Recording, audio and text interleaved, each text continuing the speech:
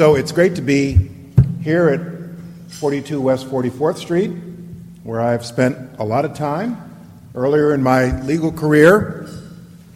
It will be interesting delivering this address with my law school classmate, Sam Seymour, staring at me there. By the way, all of you young people here, I will tell you, you know you're getting old when in a place like this, there are portraits of people your age hanging up on the wall.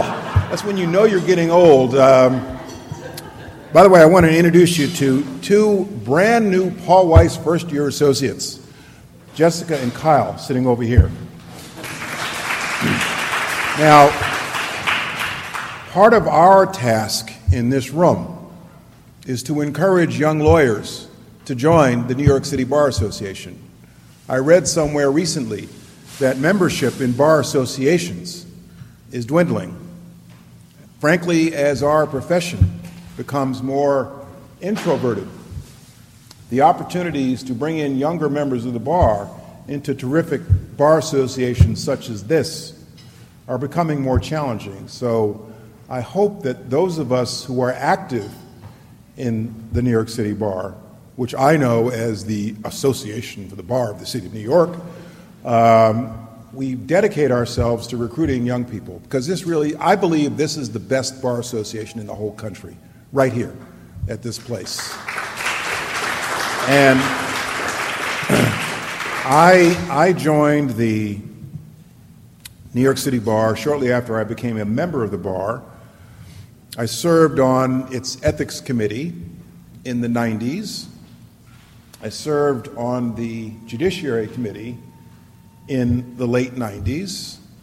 And then I served as chair of the Judiciary Committee from 2001 to 2004. After I came back from Washington the first time, I was told then, this is the best committee of the City Bar, and it is definitely the busiest. The Judiciary Committee of the City Bar rates and approves every candidate or nominee for judicial office in this city: Second Circuit, Southern District of New York, Eastern District of New York, the U.S. attorneys, the DAs, Supreme Court, Appellate Division, Supreme Court Appellate Term, Supreme Court, Civil Court, Criminal Court, Housing Court, Family Court, and a few others I have probably forgotten. I'm pleased to see my vice chair, Richard Zuckerman, and one of our members who I recruited, Jeff Nagel. In 3 years, I interviewed 500 people for judgeships. 500 people.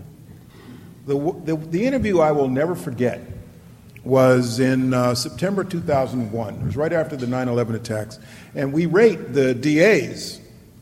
So that year, Mr. Morgenthau was up for re-election. Everyone called him Mr. Morgenthau. No one calls him Bob. Mr. Morgenthau, except maybe Arthur Lyman. I heard him called Bob once, and I was shocked.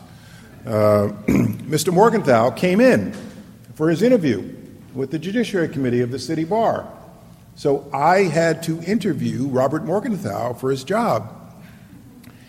And he came in, and Richard, you must have been there, and he brought his writing sample, and I found a way to ask him very diplomatically the question that every member of the committee wanted me to ask. So, Mr. Morgenthau, do you have in place a succession plan in the event that something happens? Let's say you decide to seek higher office or something of that nature. And he looked at me and he said, "Yes, I do." Okay. Next question. What are you doing to campaign for re-election this year? And he said, "I'm appearing before the City Bar Association." What else? And we voted him approved. But the Judiciary Committee of the City Bar really is terrific, because you learn a ton about this city. We do our interviews at all of the bar associations in every borough. Every borough, every state court in every borough is a different legal community. and you learn about all the courthouse gossip about who has a terrible temper and who's way behind on their caseload and who's pro-defendant and pro-landlord and pro-tenant. And it was an extraordinary, interesting time, and I'm sure those of you who served on the Judiciary Committee in this room will agree with me that it was a terrific experience.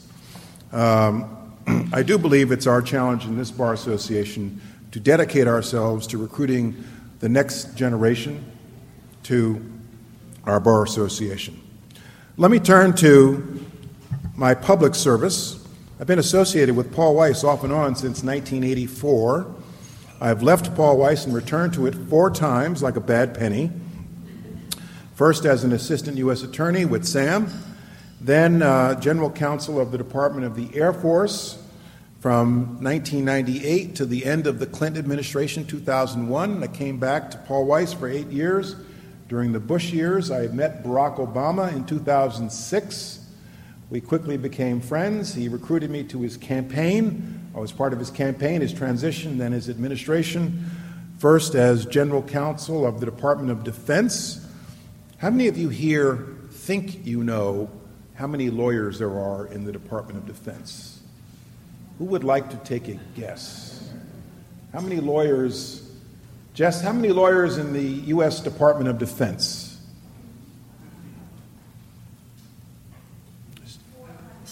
100. 400. Okay. 11,000. Over 11,000 lawyers, and that's counting Guard and Reserve, so that technically is counting Lindsey Graham. But there are some 11,000 lawyers in the Department of Defense. I served in that position as the senior legal official of DOD for 4 years. I left. I returned to Paul Weiss in January 2013, thinking I was done with public office.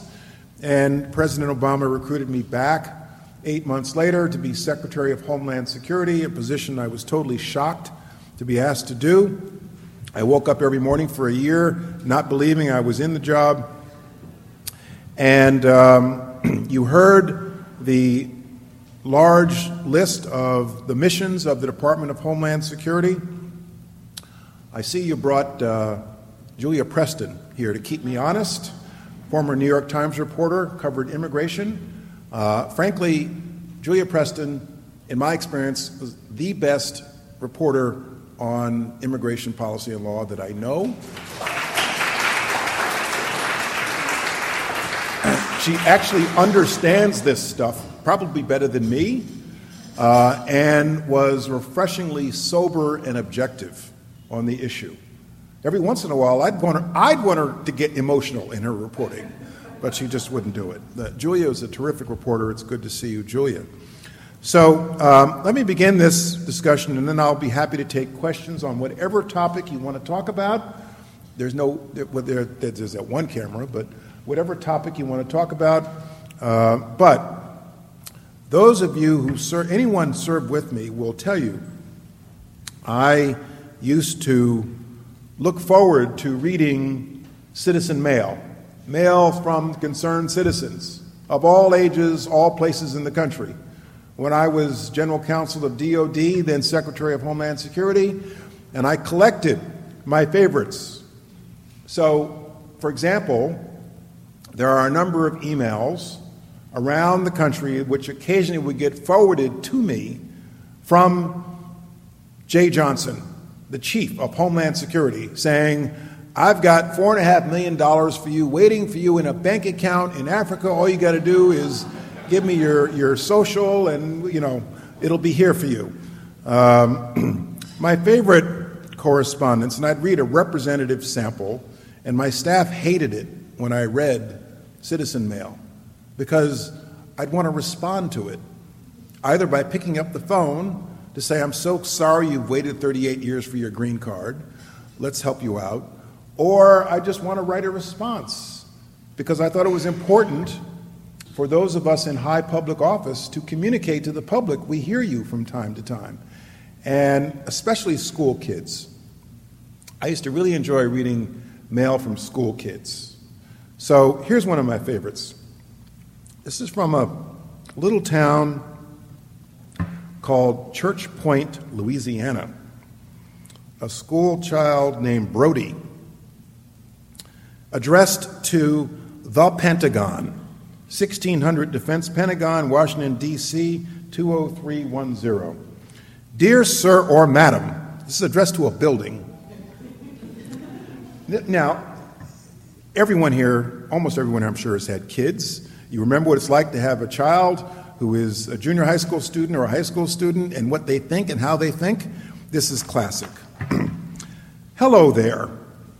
My name is Brody Dobbs, and I'm a student at Karen Crow High in Louisiana doing research for my English class.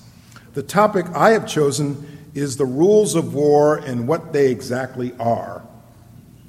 Since this introduction is done, let us get down to business. What exactly are the rules of war? I ask because I am aware of the many military personnel that enter and leave the Pentagon daily. If you can't answer my question, my apologies, and have a wonderful day. If you can answer my question, could you be ever so kind as to reply? It would be an honor to me if you did. Again, thank you for your valuable time spent on reading and hopefully replying to my question and giving me the needed information to finish my project. Also, my teacher is forcing me to ask you if you have any shirts or unneeded items lying around. If so, could you please send them to me? It isn't necessary for you to do so. I was just forced with asking you this question. My shirt size is extra large. Thank you and have a splendid day. So this letter addressed to the Pentagon, somebody in the mailroom of the Pentagon saw laws of war and said, legal. Send it to the Office of the General Counsel. And it wound up in the inbox of the General Counsel of the Department of Defense, and I could not resist but to answer this. So I wrote back, Dear Brody, my name is Jeh Johnson. I am the General Counsel of the Department of Defense. I write in response to your October 1 letter. For starters, you may be interested to know that though your letter was addressed to the Pentagon generally and no one by name, and there are over 10,000 civilian and military lawyers in the Department of Defense, your letter found its way to the desk of the top lawyer in this department, and I'm answering it personally. Now that that introduction is done, let us get down to business. You ask about the rules of war. The rules of war, also known as the laws of war, govern the conduct of war. The law of war has developed over 100 years of state practice and is found in treaties, customary international law, and U.S. law. The United States and all other nations are expected to adhere to the law of war. Violations of the law of war can lead to prosecution for a war crime. And then I go through some examples of what the law of war represents: military necessity, humanity, distinction, perfidy, and so forth. I could go on and on. Part of my job is to ensure that the U.S. military abides by the law of war in everything we do. This is not just a matter of respect for the law. The United States must set the example for other nations, and by our respect for law, be a source of moral authority throughout the world, in the hope that war can be avoided, and the law of war need not ever be used at all. Thank you for your interest in national security. Finally, here's a T-shirt on me. Though you say you were forced to ask, one other lesson I hope you have learned from this response is that in life, it never hurts to ask. I recommend that you share this letter with your schoolmates, but not the T-shirt. So I served as Secretary of Homeland Security for 1,124 days, 37 months. I had an app on my phone, my last year in office, that counted down the days, hours, minutes until January 20, 2017 at noon, when an alarm was going to go off at exactly noon, and I had fantasized for a year about what I was going to do when that alarm went off and I was relieved, and I could go back to being a private citizen. I was going to, at the moment, the new president, whoever that might be, took the oath. I would push back from my desk at DHS on Nebraska Avenue. I would wave goodbye to my Secret Service detail, and I would get in my own car filled with stuff, drive up 95, New Jersey Turnpike, to my permanent home in Montclair, New Jersey, and wake up that following Saturday morning a normal person. That was my fantasy. It did not work out that way. I got selected for the second time to be the designated survivor. Now, a lot of people are really fascinated with the concept of being the designated survivor, the person in the presidential line of succession who has to go off to an undisclosed location while all of the others are in one place, like a State of the Union or an inauguration, and you go into this place, and since it's an undisclosed location, I can't disclose to you where it is, but I got this duty twice. State of the Union 2016, and I was very disappointed because when you're there for a State of the Union, it's exciting and you get to wave to mom at C-SPAN and everything. And Johnson, you're the designated survivor. You got to go off to the undisclosed location. I will tell you that it's not as exciting as you think it is, except you get to bring the White House chef with you. And then when the president's back in the residence, you get to go home. And I got this duty a second time on Inauguration Day. And because everybody in the cabinet is resigning, and there's a whole new cabinet that has to still be confirmed by the Senate, that means that the designated survivor has to go off to an undisclosed location, but also remains into the next administration until the successor is selected. So for 7 hours and 32 minutes past noon on January 20th, I was the entirety of Donald Trump's cabinet. You're looking at, therefore, the first person to resign from Donald Trump's administration. Now, what's interesting is that there are law professors, Ivy League law professors, who have suggested to me, why didn't you invoke the 25th Amendment when you had the chance? More than half of yourself could have just written that letter. But I did not do that. So this is an intelligent, thoughtful audience, and I'm sure that you have questions. Let me just touch on a couple of things. When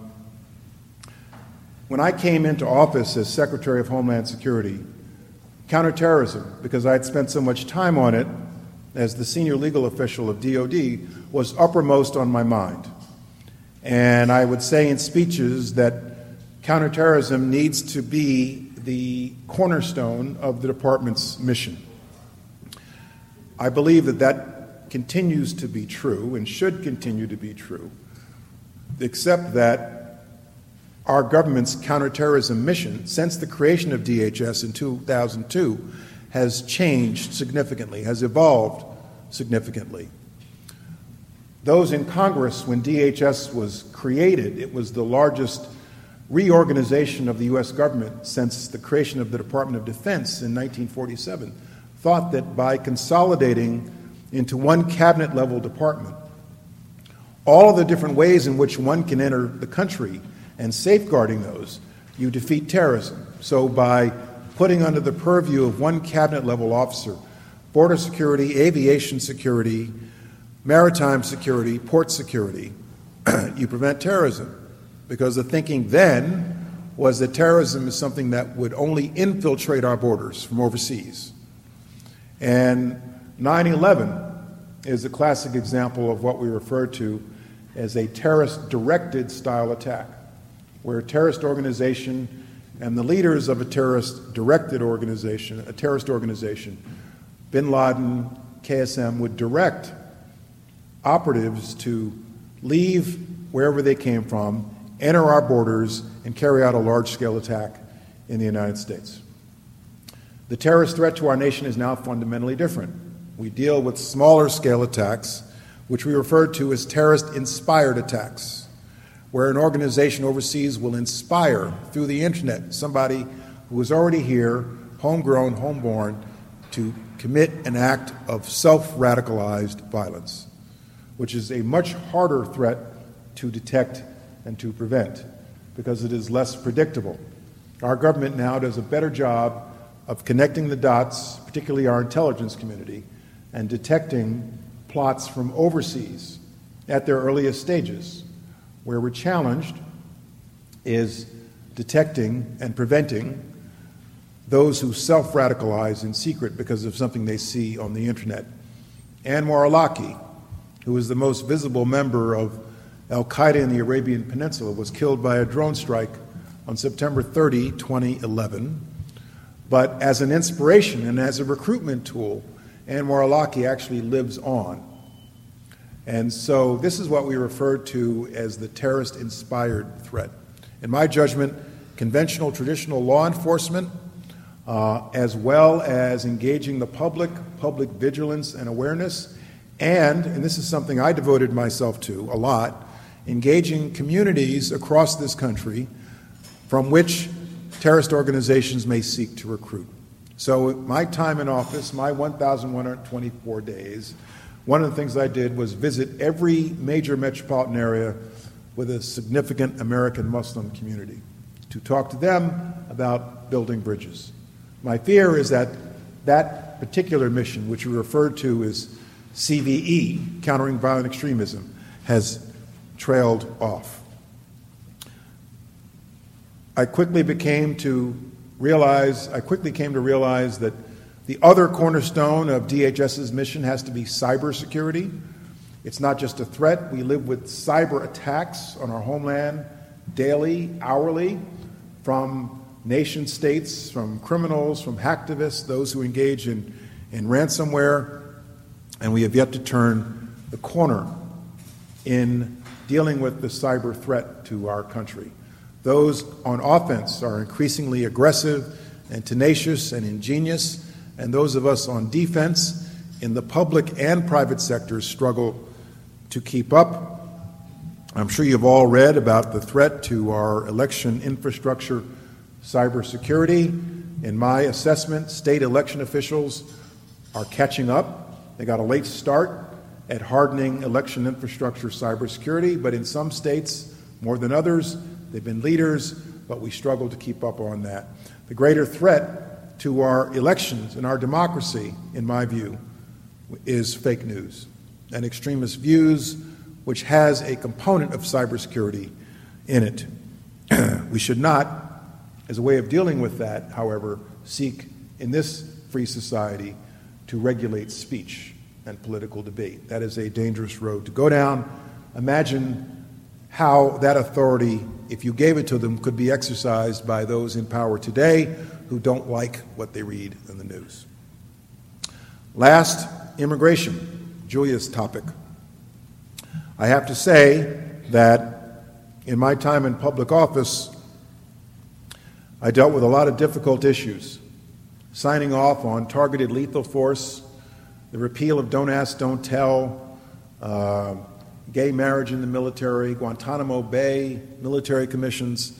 Immigration was the most difficult issue I dealt with because there was a lot of misinformation, a lot of emotion wrapped around the issue. There are those who seek to exploit illegal migration for political purposes, to stoke fear and anxiety. It's an extraordinarily difficult subject. But let me give you my top-line assessment. First, the fact is that illegal immigration, and Julia knows these numbers as well as I do, illegal immigration is a fraction of what it used to be on our southern border. Apprehensions are how we measure total attempts to cross the border illegally. Apprehensions are an indicator of total attempts to cross the border. The high was 1.6 million in fiscal year 2000. In recent years, 2013, 14, 15, 16, 17, that number is a fraction of what it used to be. So in FY13, it was something like 414,000 apprehensions, In FY14, when we had a spike, the kids you saw on the border, it reached 474,000. I lived these numbers. I would look at these numbers. I probably shouldn't have done this, but I would look at the apprehensions from the day before every morning when I came to work on the southern border to track this. I probably got too involved by looking at it daily. It's like looking at a stock price daily. And my staff could tell you if the number was low, it was going to be a good day. If the number was high, it was going to be a bad day. 2014, 474,000. FY15, my second year in office, it was around 330,000. We had the second lowest number of apprehensions since 1972. FY16, it began to creep up again into the low 400,000s. FY17, Donald Trump's first year in office, it dropped off to the lowest number since the 1970s, to just 303,000. Then what happened? Toward the end of 17, it started to creep up again. FY18 now, we're seeing numbers at the same levels as 14, 15, and 16. Because, and this is the lesson learned when it comes to illegal migration. And my Republican predecessor, Mike Chertoff, first clued me into this. When we were in the midst of dealing with the spike in 14, I called Mike in, and he said to me something very interesting, which I've never forgotten and I think is true. Illegal migration patterns react sharply to information in the information marketplace about perceived changes in enforcement policy, like information about a company, how it reacts in the stock market. And so in FY14, the way we dealt with illegal migration, the spike we were seeing in May, June of that year, was, first of all, put out a public relations campaign about the dangers of the journey through Mexico and the dangers of putting your child in the hands of a smuggler. And the demographic, by the way, over the last 18 years for illegal migration has totally changed. It's no longer a single adult from Mexico. It's now women and children from Guatemala, Honduras, El Salvador. Well, we put out messaging about the dangers of the journey, which in my view worked only to a limited extent. We worked with the Mexican government and actually got the Mexican government to help us on their southern border to stop the flood of migrants crossing their southern border, which was a much smaller border. And then the third thing we did, which was controversial, is we expanded family detention. And that was controversial. I made a big deal out of it. I publicized it. The numbers dropped off sharply. They dropped off by July 2014. The numbers had fallen off. I was reluctant to declare victory. And by August 2014, they were very low. And then in FY15, we had the second lowest number of apprehensions since 1972. But when you do these things and inject that shock into the system, like someone like a Donald Trump taking office, the effect is short-term at best. And what happens is illegal migration always reverts to its longer-term trends and patterns, as long as the underlying push factors still exist, as long as the poverty and the violence in Central America continue to exist. Parents will make the same basic calculation in their mind. It is more dangerous for me and my child to stay here than to risk the journey to the United States. So I'm leaving. I'm out of here. And I spent hundreds of hours talking to kids on the southern border. I probably went to South Texas 12 times in 3 years. And I'd always ask the kids and the parents the same thing. Why did you come here? Did you see the dangers? Did you see the messaging about the dangers of the journey? Yes, but if I stayed, the gangs were going to kill me. Or the gangs were going to kill my 12-year-old. So I had to leave. I had no choice. And so by fiscal year 16, the numbers started to creep up again.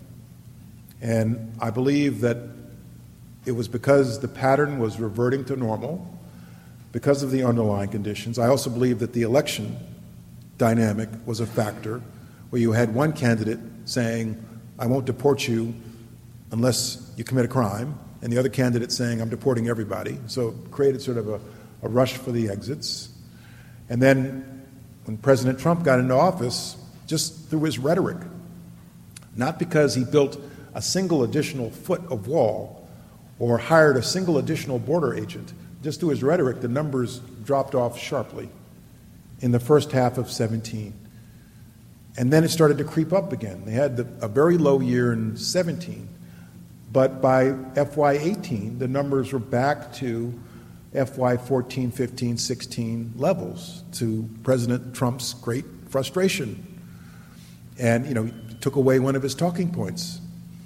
And so what did they do?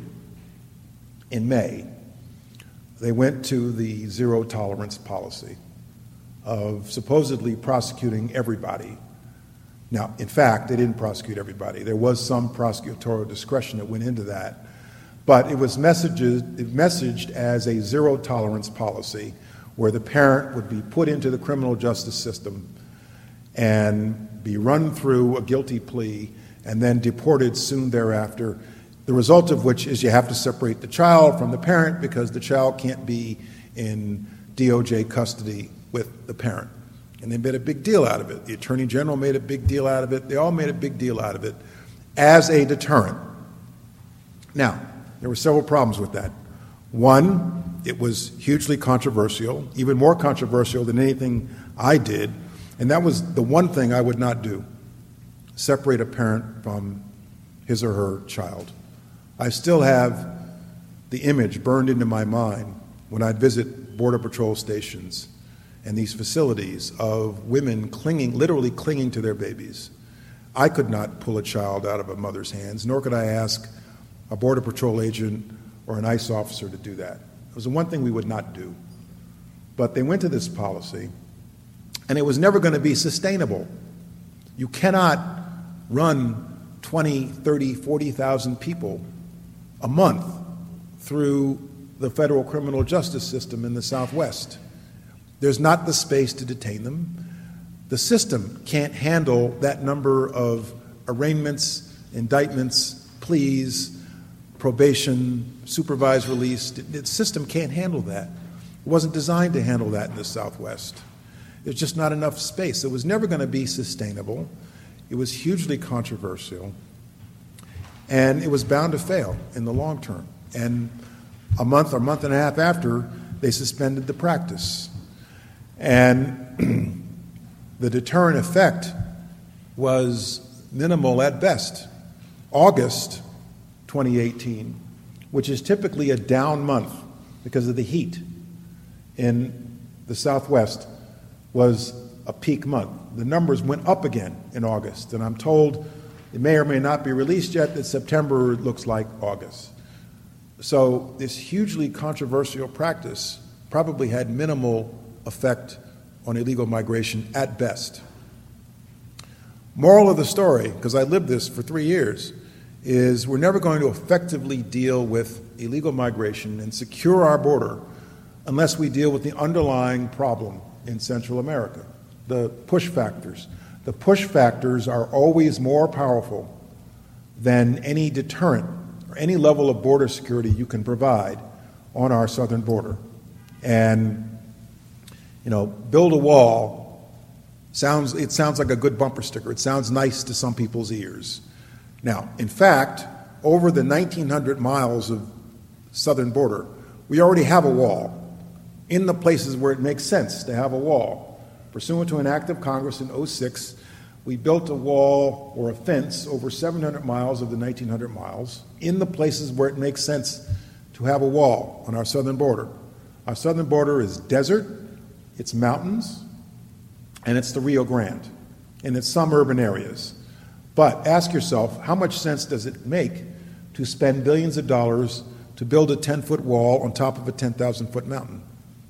Because if a migrant is strong enough and motivated enough to climb the 10,000-foot mountain, I assure you they will find a way over the 10-foot fence. And you cannot build a wall along the Rio Grande. The Rio Grande is like this. If you're on a boat on the Rio Grande, it is so windy, you could easily forget which side is the U.S. side, which side is the Mexican side. And you can't build a wall through a windy river. And if you tried to build a wall in southwest Texas, we'll spend years in condemnation proceedings in court trying to take ranchers' property from them. And so the answer, if you talk to true border security experts, free of the politics, is more surveillance, more equipment, more boats, more planes, more lights, more roads, more vehicles, more mobile surveillance, more aerial surveillance, and we have to address the underlying conditions. Meanwhile, we have to reckon with the population that is already here. By some estimates, and it's hard to measure, there are approximately 11.5 or 11.3 million undocumented who are in this country now. They go to school with your kids and your grandkids. They have driver's licenses, and more than half of them have been here in excess of 10 years. They're not going away. They're not going to self-deport. So do we insist that this population continue to grow and age and become members of our society in the shadows, off the books, cutting our grass, waiting our tables, or doing other things? Or do we bring them out of the shadows, encourage them to submit to a background check, get on the books, and be accountable? And that's a hard question for many people to wrestle with, but it's basic common sense and reality that we should go down that path as long as they're here, people who've been here a number of years without it becoming a magnet for further illegal migration. So those are my basic views based upon a hard and bitter experience with this difficult issue. The one last thought I will leave you with, and this is alluded to earlier, I believe that Homeland Security, national security, whether it's border security, aviation security, maritime security, has to be a balance between our basic physical liberties and our basic physical security and our civil liberties, the things we value and cherish about our values in this country. Those of us in national security, the essence of our job is to strike the right balance between preserving your values and preserving your security. They go too far in one direction, push the pendulum too far in one direction, the public will react accordingly. And so the essence of what we must do is to protect the public, protect our homeland, but also protect our values and protect our liberties. So, thanks. Happy to take questions.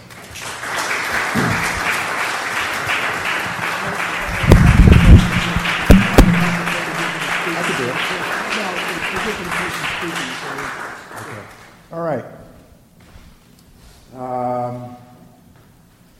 Jerry. Welcome, Mr. Secretary. Here comes the mic, Jerry. Thank you, Eric. Welcome, Mr. Secretary. I know you take election security very seriously. In the spring of 2016, you and the President were advised of the, we'll just use a simple phrase, Russian hacking into our election systems. I'd like to ask you what you think you could have or should have done that you didn't, and that you could share with us. And going forward, what should we be doing now, assuming the administration, this administration, were willing and able to do so? What should be done in the current atmosphere? So, a little bit of history. Over the summer of 2016, there was a rising tide of awareness that the DNC had been hacked, both from open source information and through our own sources in the government. And by late 2016, it was very apparent to us that it was the Russian government that was behind the hack, and that it had been directed at the highest levels by Vladimir Putin himself. At the same time, we became aware that certain states had what we referred to as scanning and probing activities around their voter registration databases. That was late summer 2016. And so then the question became, well, what to do about it? In my judgment, and Jim Clapper shared this view, and others did ultimately, we had to tell the American public what we knew at the time. And so we did. On October 7th, the infamous Friday, October 7th, Jim and I issued a statement with the President's approval that apprised the public of what we knew at the time. I wanted to include something about what we saw with election cybersecurity, and we did, but we were not at that moment in a position to say it was the Russian government. We said it was coming from a Russian platform. But we said, we've concluded that the Russian government is behind the hacks because we thought that the American public was entitled to know what we knew, and it would be unforgivable if we did not inform the public before the election during the campaign. Now, to get there, we wrestled with a lot of cross considerations. It was not an easy decision. It's not something you just tweet about at 6 o'clock one morning. First, there's always a serious discussion around compromising sources and methods and declassifying something that is highly classified and highly sensitive. Second, rightfully so, the national security apparatus of our government was reluctant to jump into the middle of an election season and be perceived as taking sides or being perceived as saying that there's a foreign government that favors one candidate over another. At a time when Mr. Trump was saying the election's going to be rigged. They're going to do something to rig the election. That also meant hesitating, injecting the president personally into this. And there are various people at the table in the Situation Room who were saying, just by making such a statement, you're playing into the Russian playbook because you're calling into question the legitimacy and the credibility of our democracy itself. And so, and I'm quite sure there were people looking at the polls at the time, and she had a comfortable lead. So we came out the way we did in terms of making the statement. There was then a discussion about will we take action by way of sanctions now, before the election, or after the election, and we decided to come back to that after the election. My big regret, and Jerry, there's always, with the benefit of hindsight, there's always things you could say, well, I should have done this, I should have done that. But in national security, when you make a difficult decision, there's always going to be somebody who's going to second guess you, and then there's going to be somebody to say, why did you do it at all, and why didn't you do it sooner? But I recall vividly what the considerations were at the time, and I'm comfortable that we did the right thing with what we had at the time. But the statement did not get the publicity that we thought it would get, because it was overwhelmed that same day by the Access Hollywood video that was released a couple of hours later, and then the next 2 days, the debate, and is Trump really bringing the women from President Clinton's past life to the debate? Is he going to drop out? Is he going to flame out? Has he finally crashed and burned? And the mainstream media, I thought it was going to be big news, but it was literally below the fold news in the New York Times and the Washington Post the next day. And the press didn't really come back to it until December, when, oh my God, the Russians interfered in our election. Yes, they did. So it would be easy for me to say we should have done A, B, C, but I recall vividly what the considerations were at the time, and am comfortable that, given what we knew at the time, we did the right thing.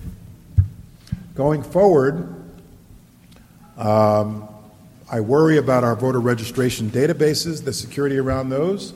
I think state election officials are getting better at what they're doing, and this is ultimately in the hands of several thousand state and local election officials. Federal elections are not the province of the federal government. A federal tax return is the province of the federal government. But a federal election, no. It's in the hands of a county official in Georgia and a state official in North Dakota, because that's the way they insist that our democracy run. So when I first floated the idea in August 2016 of declaring election infrastructure as critical infrastructure at the federal level to help them, I got an extraordinary level of pushback. You're trying to take over. You're trying to issue binding operational directives. This is our job. Get out. And there was a lot of misapprehension and anxiety about that, which we've faced over the last 2 years. But I think state election officials are better. They're getting better at where they were. I think that the election process itself should not be anywhere on the internet. It should be totally offline, and there needs to be multiple redundancies, whether that means paper or not. I don't really have a view, but there needs to be multiple redundancies, the ability to audit an election result, and in general, more cybersecurity around our voter registration data, and the degrees to which it is transparent, as you know, vary from state to state. This is one of the foremost election lawyers we have in the whole country right here. So, okay. Julia, I saw you taking notes, so I knew, oh boy. I always take notes. Yeah, my question is about the border. So the Trump administration has, even though the family separation aspect of the zero tolerance policy is no longer in effect, most other aspects of the policy are in effect, and part of that involves massive expansion of detention of asylum seekers. And as you know, the administration, I think, is seeking to some kind of permanent expansion of the period that families can be detained at Dillian Carnes and the family centers that you set up. And in addition to that, they are using emergency measures to take some of the children, the unaccompanied children, out of the health department shelters and put them in the tent camp, for example, that we've seen in Tornillo, Texas, with these big tents and out in the desert near El Paso. So my question is twofold. How would you see the administration's effort to expand its authorities to detain families, including children, for an unlimited period of time, which is essentially what they're seeking? And what do you think of this policy of prolonging the detention of the unaccompanied children? So the way it works now, under our existing legal landscape, when a child crosses the southern border without a parent, that child is considered an unaccompanied child, or UAC. And under the law, when that happens, DHS has 48 hours to turn that child over to HHS. HHS has these big shelters that are run by private contractors. They endeavor to find placement for the child in the best interest of the child. Very often the child has a family member already living in the United States, which is why the child was sent here in the first place, and they end up placing the child in a matter of days or weeks with the family member, and very little follow-up is done because they just don't have the resources. If the child enters with a parent, that group is considered a family unit. And this is a new phenomenon because, as I said, the demographic has changed. It's now families. In 2014, we had 34,000 beds for immigration detention, but only 95 of those 34,000 were equipped for families because, as a government, we were so used to single adults crossing the border illegally, but not as families. And so that was the principal reason why I established an expansion of family detention, simply because we were woefully unprepared to deal with this new wave, this new influx. But even with 34,000 or 44,000 beds, when migrants are crossing at a rate of 20, 30, 40,000 a month, that's only a fraction of the total population. So most are released on conditions that supposedly ensure their return to immigration court. Now, to Julia's question, when we expanded family detention in 2014, we ran into a case in California called Flores. Flores was and is a case pending in the Central District of LA in front of a Judge Dolly G. It's an old case, over 20 years old, and it was settled in 1997. And the plaintiff class were unaccompanied children.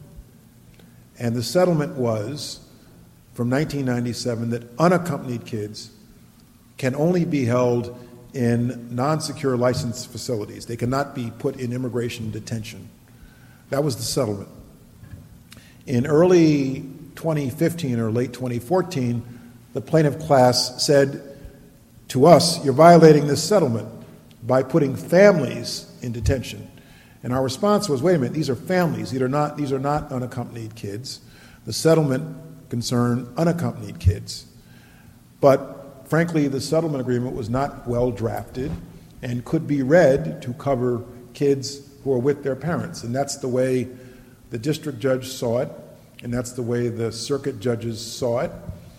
And that ruling, in my view, actually played a role in the increase in migration that we saw in 2015. The rulings came in 2015. Remember I said illegal migration reacts sharply to information in the marketplace about perceived changes. Well, this was one of them. And so we opposed that effort, and I still believe that the Flores case was wrongly decided, strictly as a legal matter. I believe that our immigration officials should have the tools and the flexibility to deal with influxes, to deal with spikes in illegal migration. I wouldn't go so far as to say, well, they should be able to detain people indefinitely. I think that it is one of the tools that our border security people should have, along with ankle bracelets and other things that are intended to ensure a return to immigration court. But the Flores decision, the way we implemented it was we said, all right, average length of stay at a detention facility should be 20 days. Average length of stay for the whole population. And that's the way it's been implemented ever since then. But it does create a restraint on the ability to deal with an influx when you have to release people so soon after they're brought in. Your other question about unaccompanied kids, I think that, well, first of all, there's an inherent problem with trying to hold on to kids and put kids through an immigration court proceeding, a 5-year-old or a 7-year-old or a 12-year-old, particularly without legal representation. And this is something we struggled with in 2014. It's something that the current administration struggles with now. And we actually encouraged, the Attorney General and I then encouraged bar associations to step forward and offer lawyers up pro bono to help represent these children in immigration court. It's a terrible problem, and it's going to exist no matter whether you expand detention, limit detention, provide greater representation. It's going to exist so long as the poverty and the violence in Central America persist as well. So, yes, sir. Have you been any follow-up with Brody? That's my first question. And the second is, would you care to comment about the Brett Kavanaugh confirmation? The question is about Justice Kavanaugh. So I'll start with this. I've been through 3 Senate confirmations myself, and I never want to do another. During the length of the time you are a nominee, you feel a little bit like a hostage. You feel very vulnerable because anybody can take a shot at you publicly. You're just kind of sitting there. I'll never forget the day I was nominated to be Secretary of Homeland Security, the day after. My hometown paper from where I grew up, where my parents still live, the Poughkeepsie Journal, ran 2 full pages on Jeh Johnson growing up in Wappingers Falls, New York. My parents' phone number was listed in the phone book, so they just called my dad up, and I'm reading in the newspaper quotes from my dad, and it's, "Dad, you can't talk to the press without talking to me first." You know, he's thinking it's a small-town paper, it's fine. No, it's the internet. It's out there on the internet. No. But on page 2, in the middle of the full-page story about me and Royce Ketchum High School and running track and everything, there was this box. That's because they're going to do another story the next day. If anybody out there has any information they'd like to provide about Jeh Johnson, call this number. I go, oh my God, this is where I grew up, and so I survived. But when you're in the process, you do feel very vulnerable because basically anybody can come forward with anything that could derail the process. So. Susan Collins, I disagree with her bottom line, but I thought that her remarks on the Senate floor were very reasonable. You can tell that she took great pains to think through the issue of whether or not she would vote yes. I think she was acting and thinking total good faith, free of partisan politics, to get to a very difficult right result. I disagree with her about the level of proof. You know, we lawyers, we always want to know what the levels and standards are. And the Republicans very effectively painted it as if it was proof beyond a reasonable doubt. It's not a criminal trial. It's whether or not the person should be confirmed to be a justice on the U.S. Supreme Court. The way she cast it was more likely than not, you know, a civil court standard. My view, is there credible evidence directed at you that cannot be refuted? Is there credible evidence? Is there a credible allegation? So if similar allegations had come out during the vetting process, before he was out of the box, or any other nominee for any other position, I don't think he ever would have gotten out of the box. Why should the standard be different once the nomination is public? I worry that this whole episode will lead to a degradation in the prestige and integrity of the Supreme Court itself. And, you know, we can all stipulate how terrible it was for various different reasons, and it was terrible. It was a sorry, terrible episode in our history. And I just hope that the Supreme Court, as an institution, can weather this storm. What about Brody? The child who wrote What's that? the child who wrote the letter. Did I ever hear from him again? No. Never heard from Brody again. What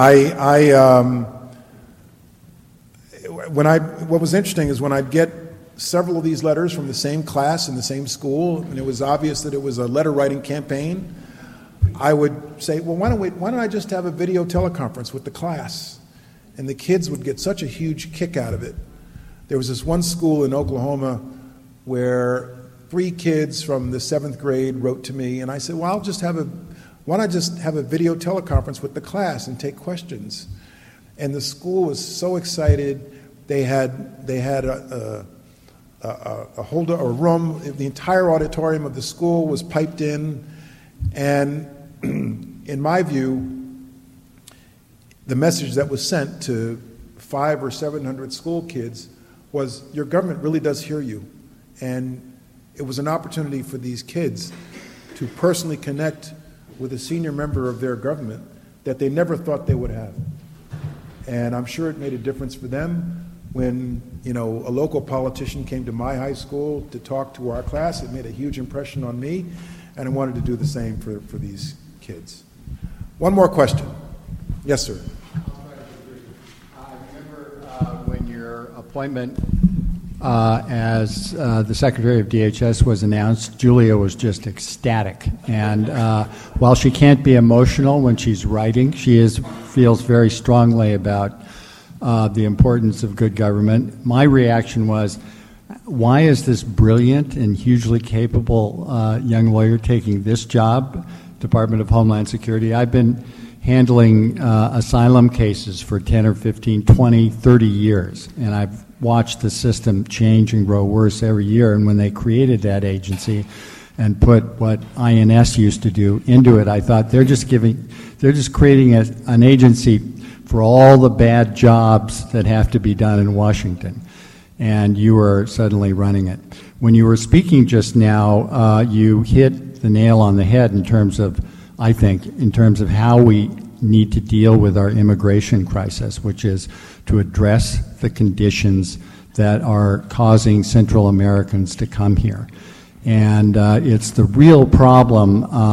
Julia, I know Julia from El Salvador in the 1980s. North Americans don't remember that war we were waging there that created conditions that still exist. Salva Maratrucha was invented in Los Angeles because of that war.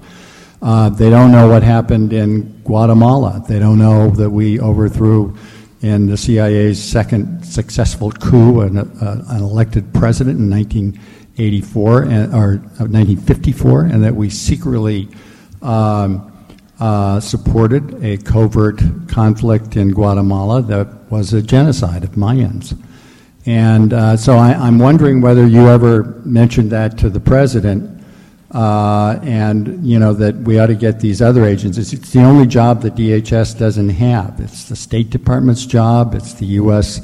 International Assistance Agencies. It's other people's jobs. Did you ever mention that at the time? And do you think there's anything that ought to be done now to educate North Americans about why all these people are here and the importance of doing what's necessary to change conditions in Honduras, El Salvador, and Guatemala that we helped to create?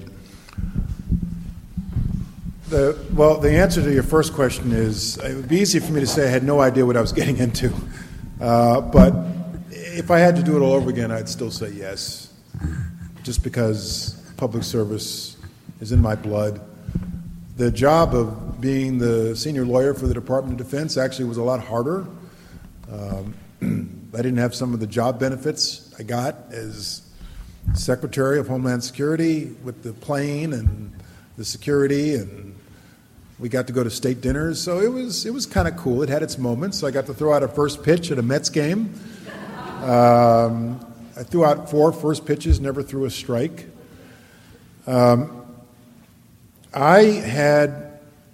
took 2 trips to Guatemala. The second was for the inauguration of the new president, Jimmy Morales, in January 2016.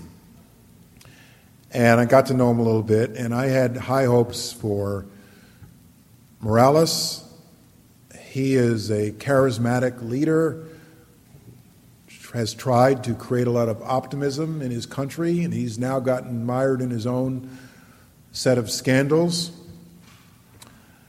In 2016, Congress started on the right road by appropriating $750 million for Central America with lots of strings attached, but it's been going in the wrong direction. It's been $750, then $650, then $550, so they're trimming the amount, which I think is exactly the wrong way to do things. And we've done this before, the so-called Plan Colombia. We've done this before. We, through the right set of investments, can help address poverty, violence, law enforcement, corruption in these countries, and that's simply an investment we have to make, in my view. Otherwise, at one point during the crisis in 2014, I asked one of my folks, is there a point at which we're just going to empty out these countries and there are not going to be any more women and children left to flee?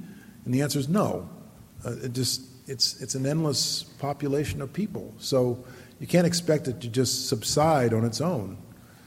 They're going to keep coming, especially if more and more families are already here. So I think we just have to go down that road.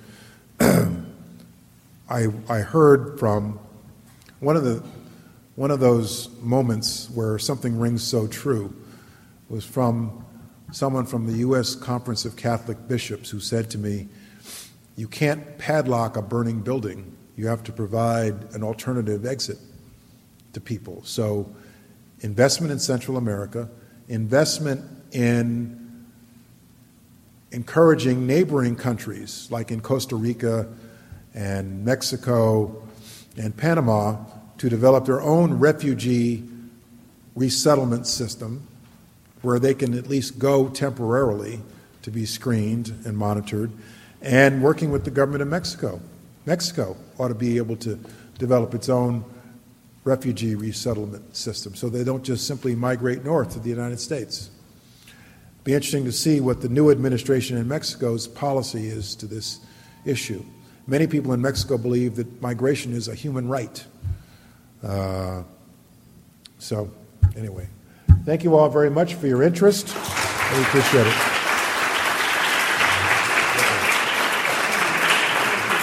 Thank you.